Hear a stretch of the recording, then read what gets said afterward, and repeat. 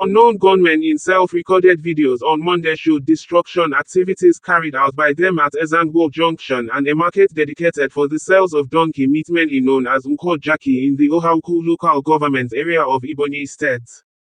Unknown gunmen in the videos said they were enforcing the usual Monday sit-at-home which started on August 9, 2021 after the federal government of Nigeria failed to bring to court the rearrested leader of the indigenous people of Biafra, IPOB, Mazi Nnamdi Kanu.